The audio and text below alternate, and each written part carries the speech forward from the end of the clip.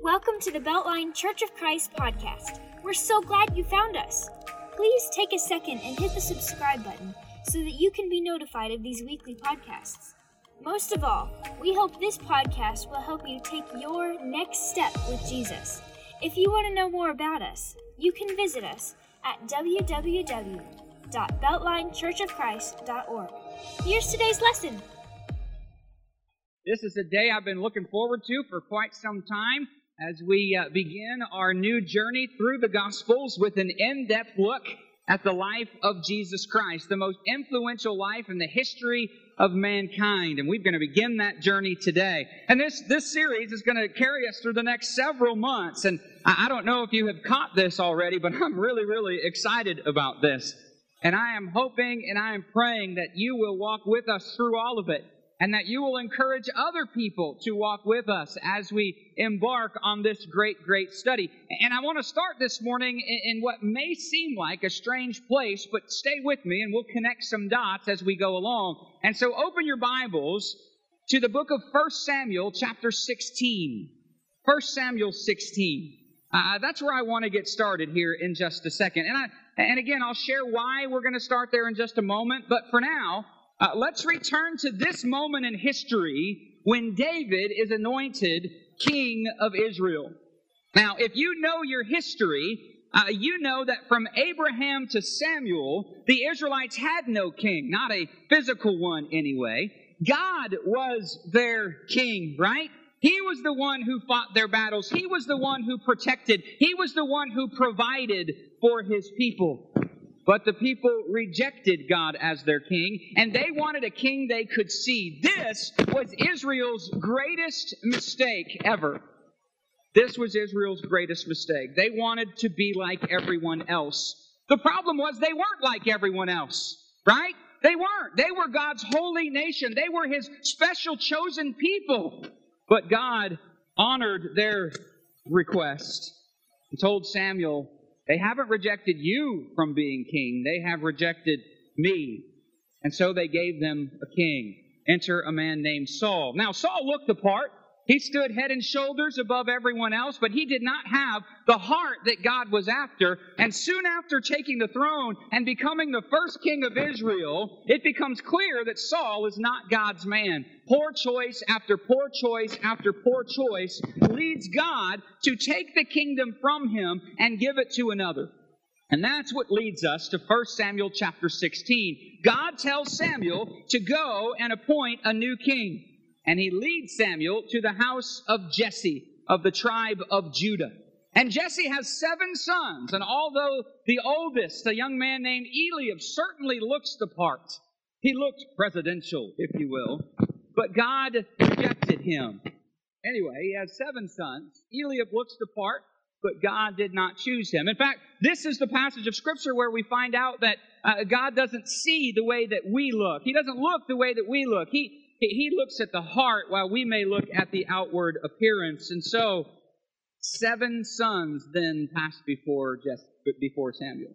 And one after another, God says, "Nope, that's not him. Nope, that's not him. Nope, that's not him." Until finally it gets a little awkward. And Samuel says, "Okay, do you have any other kids?" And in verse 11, here's what we read. Then Samuel said, "Are all your sons here?" And he said, "There remains yet the youngest, but behold, he is keeping the sheep."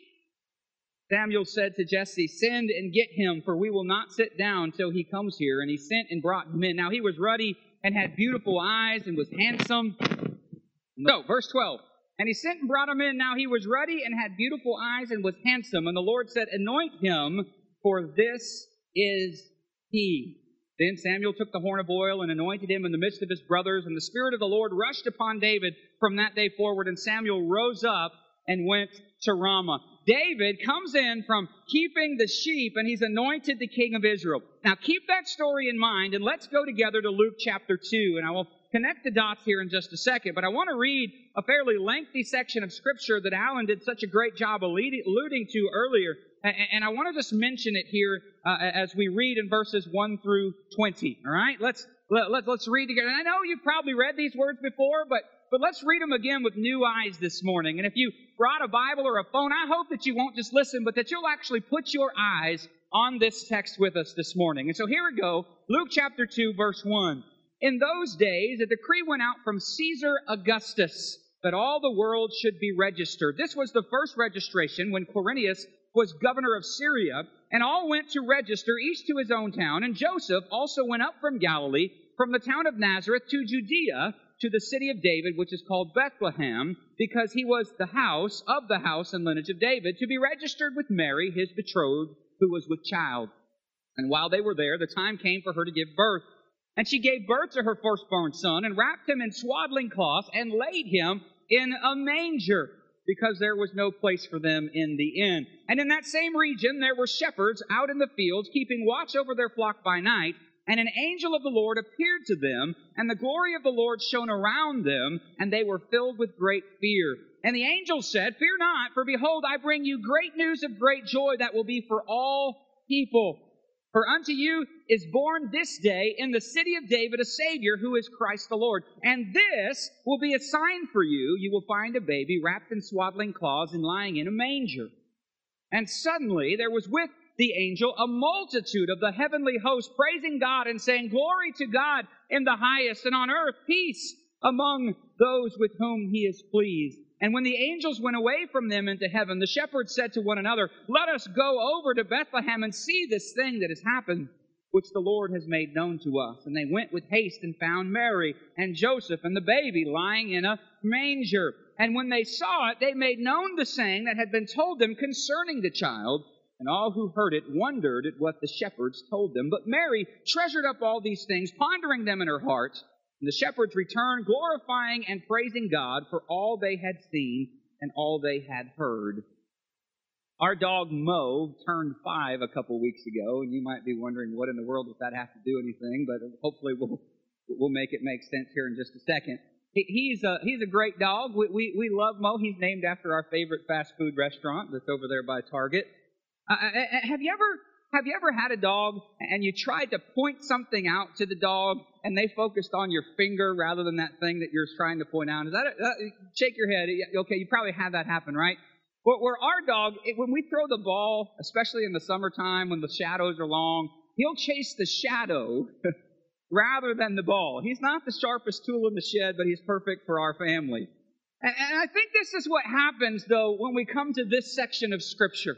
I think this is exactly what happens. Many people make the mistake that when we read about the Christmas story here in Luke's Gospel, we focus in on the finger rather than what it's pointing to. We focus in on the manger. We focus in on the Christmas crib. We focus in on the most famous animal feeding trough in all of history, right?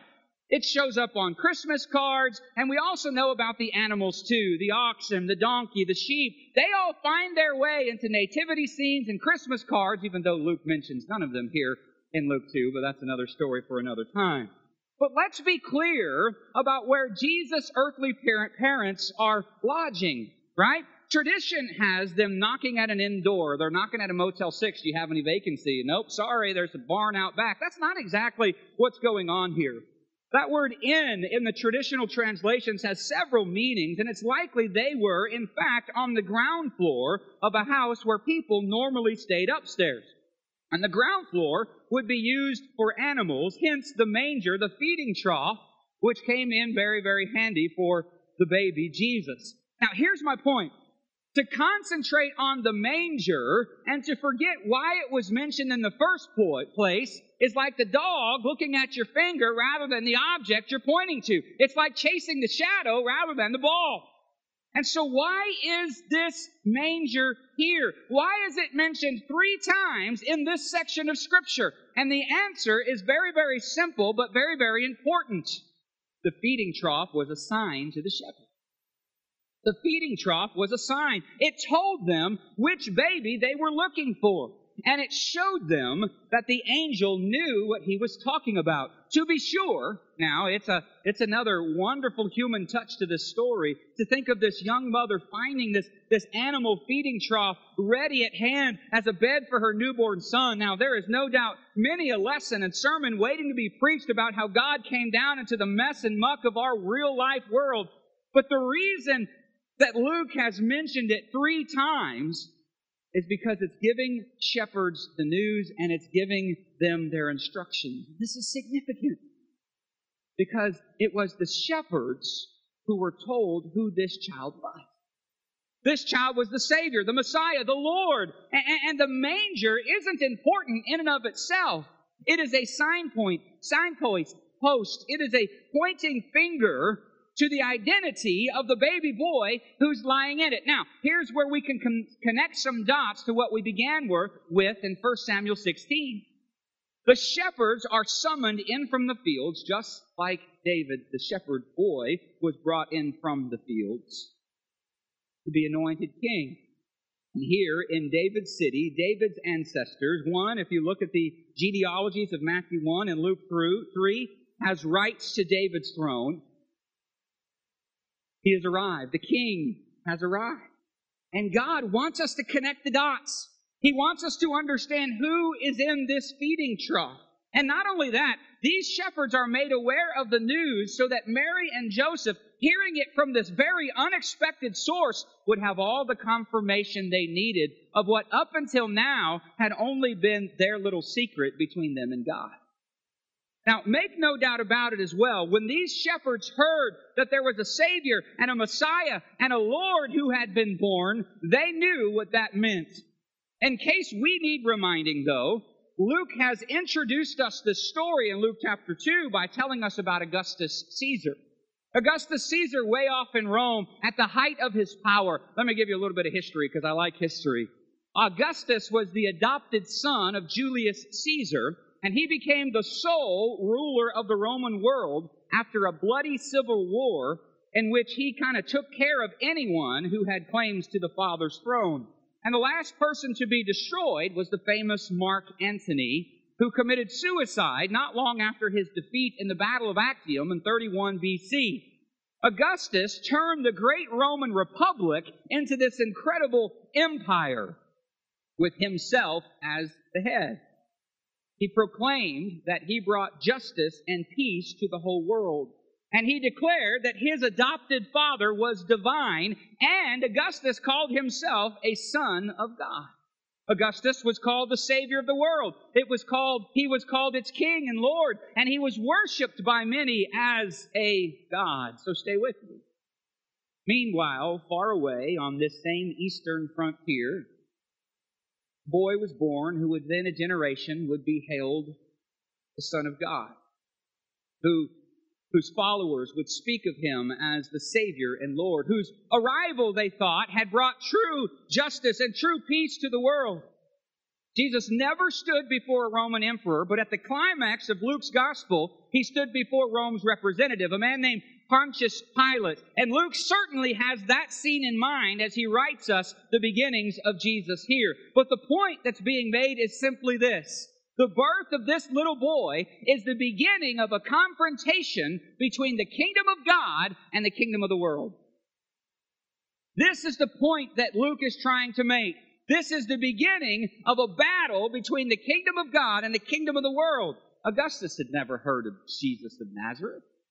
But within a century or so, his successors in Rome had not only heard of him, they were taking steps to obliterate his followers. And within just over 3 centuries, the emperor himself would become a Christ follower.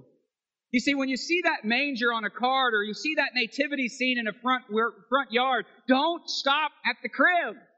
Look at what it's pointing to, and it's pointing to some explosive truths. Truths that the baby lying in that manger there is already being spoken of as the true King of the world. And John explains this to us even greater in John chapter 1 and verse 14, when he says, "The Word became flesh and dwelt among us, and we beheld His glory, the glory of the only begotten of the Father, full of grace and full of truth." And John's words make the most extraordinary claims. The claim that John makes is simply this: the God of the universe, the creator of the entire world, wrapped himself in human flesh. God became a man. And this is what John 1, verse 1 through 3 is all about, right? In the beginning was the Word, and the Word was with God, and the Word was God. He was in the beginning with God, and without Him nothing was made that was made. The creator of the world, though, puts on human flesh and dwells among us, and we get to behold His glory. Amazing. Now, for those of you who are regulars here, this is something you have heard over and over and over again. To those who have never heard this is an outrageous claim. It is an outrageous claim. In fact, this has been the greatest point of contention between Christianity and virtually every other religion out there. And it's not hard to see why. How can an eternal God squeeze Himself into such a small package? Now, for us as believers, this isn't a big deal. We recognize that there is nothing stopping God from limiting Himself in this way if He so desires. But for others, it is unthinkable that God would reduce Himself to a human being. So for thousands and thousands of years, a debate has raged around the identity of this baby in the manger. And the question is this: is Jesus really God? And it's an important question. I want to turn the question just a bit, though. And I want to ask it this way: is God Jesus? And with that question, I'm asking whether Jesus is a better representation of God than anything our own imaginations could come up with on our own. Because just a few verses later in John chapter 1, this time verse 18, the text says, "No one has ever seen God, but the one and only Son, who is Himself God and is in closest relationship with the Father, has made Him known." Our best chance of knowing God is this with the Father in eternity past. I always love it when people say, well, Jesus never claimed to be God in the flesh. People just made that up centuries after. That's crazy. Look at the text. Over and over, Jesus is calling Himself something different. He claimed to exist with the Father in eternity past, John 17:5. Jesus claimed to be the Alpha and the Omega, the first and the last in Revelation chapter 1, verse 17. A title that was limited and reserved for God alone. Jesus claimed to be the judge of all people in Matthew 25.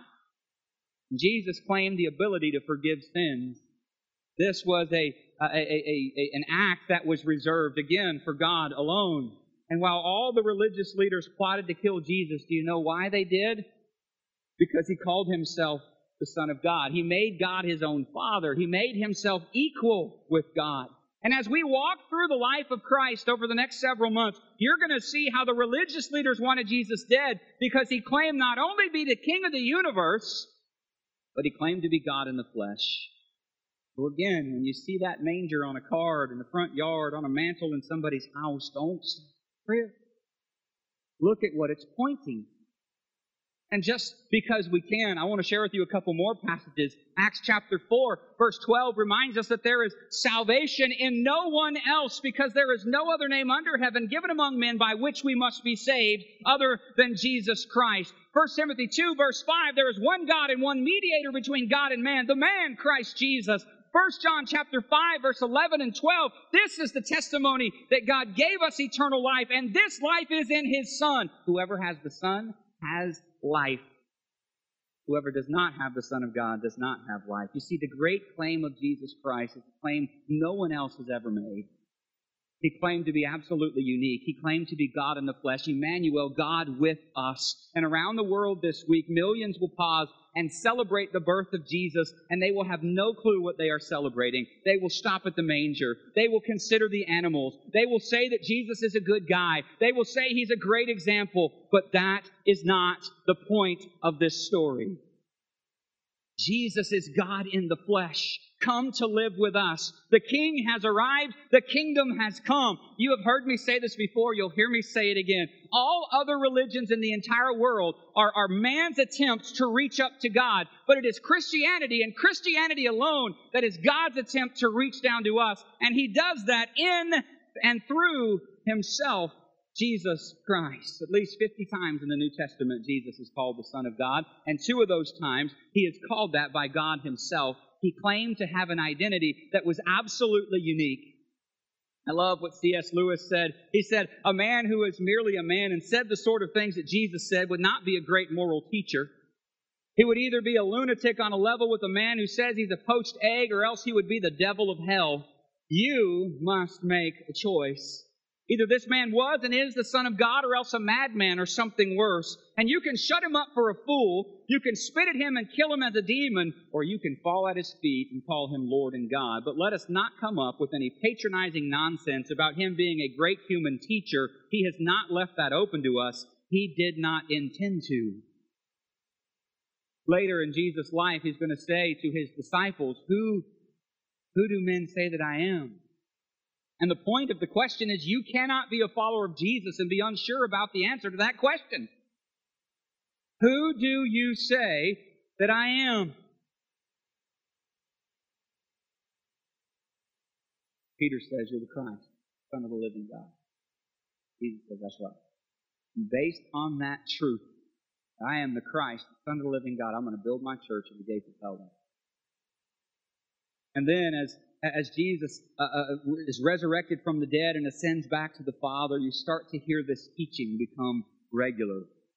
In Acts chapter 8, Philip runs to a chariot. He meets an Ethiopian guy who is studying from the prophet Isaiah, and he teaches him about Jesus from Isaiah. And as they're going, they see some water, and they say, What's keeping me from being baptized? He says, What?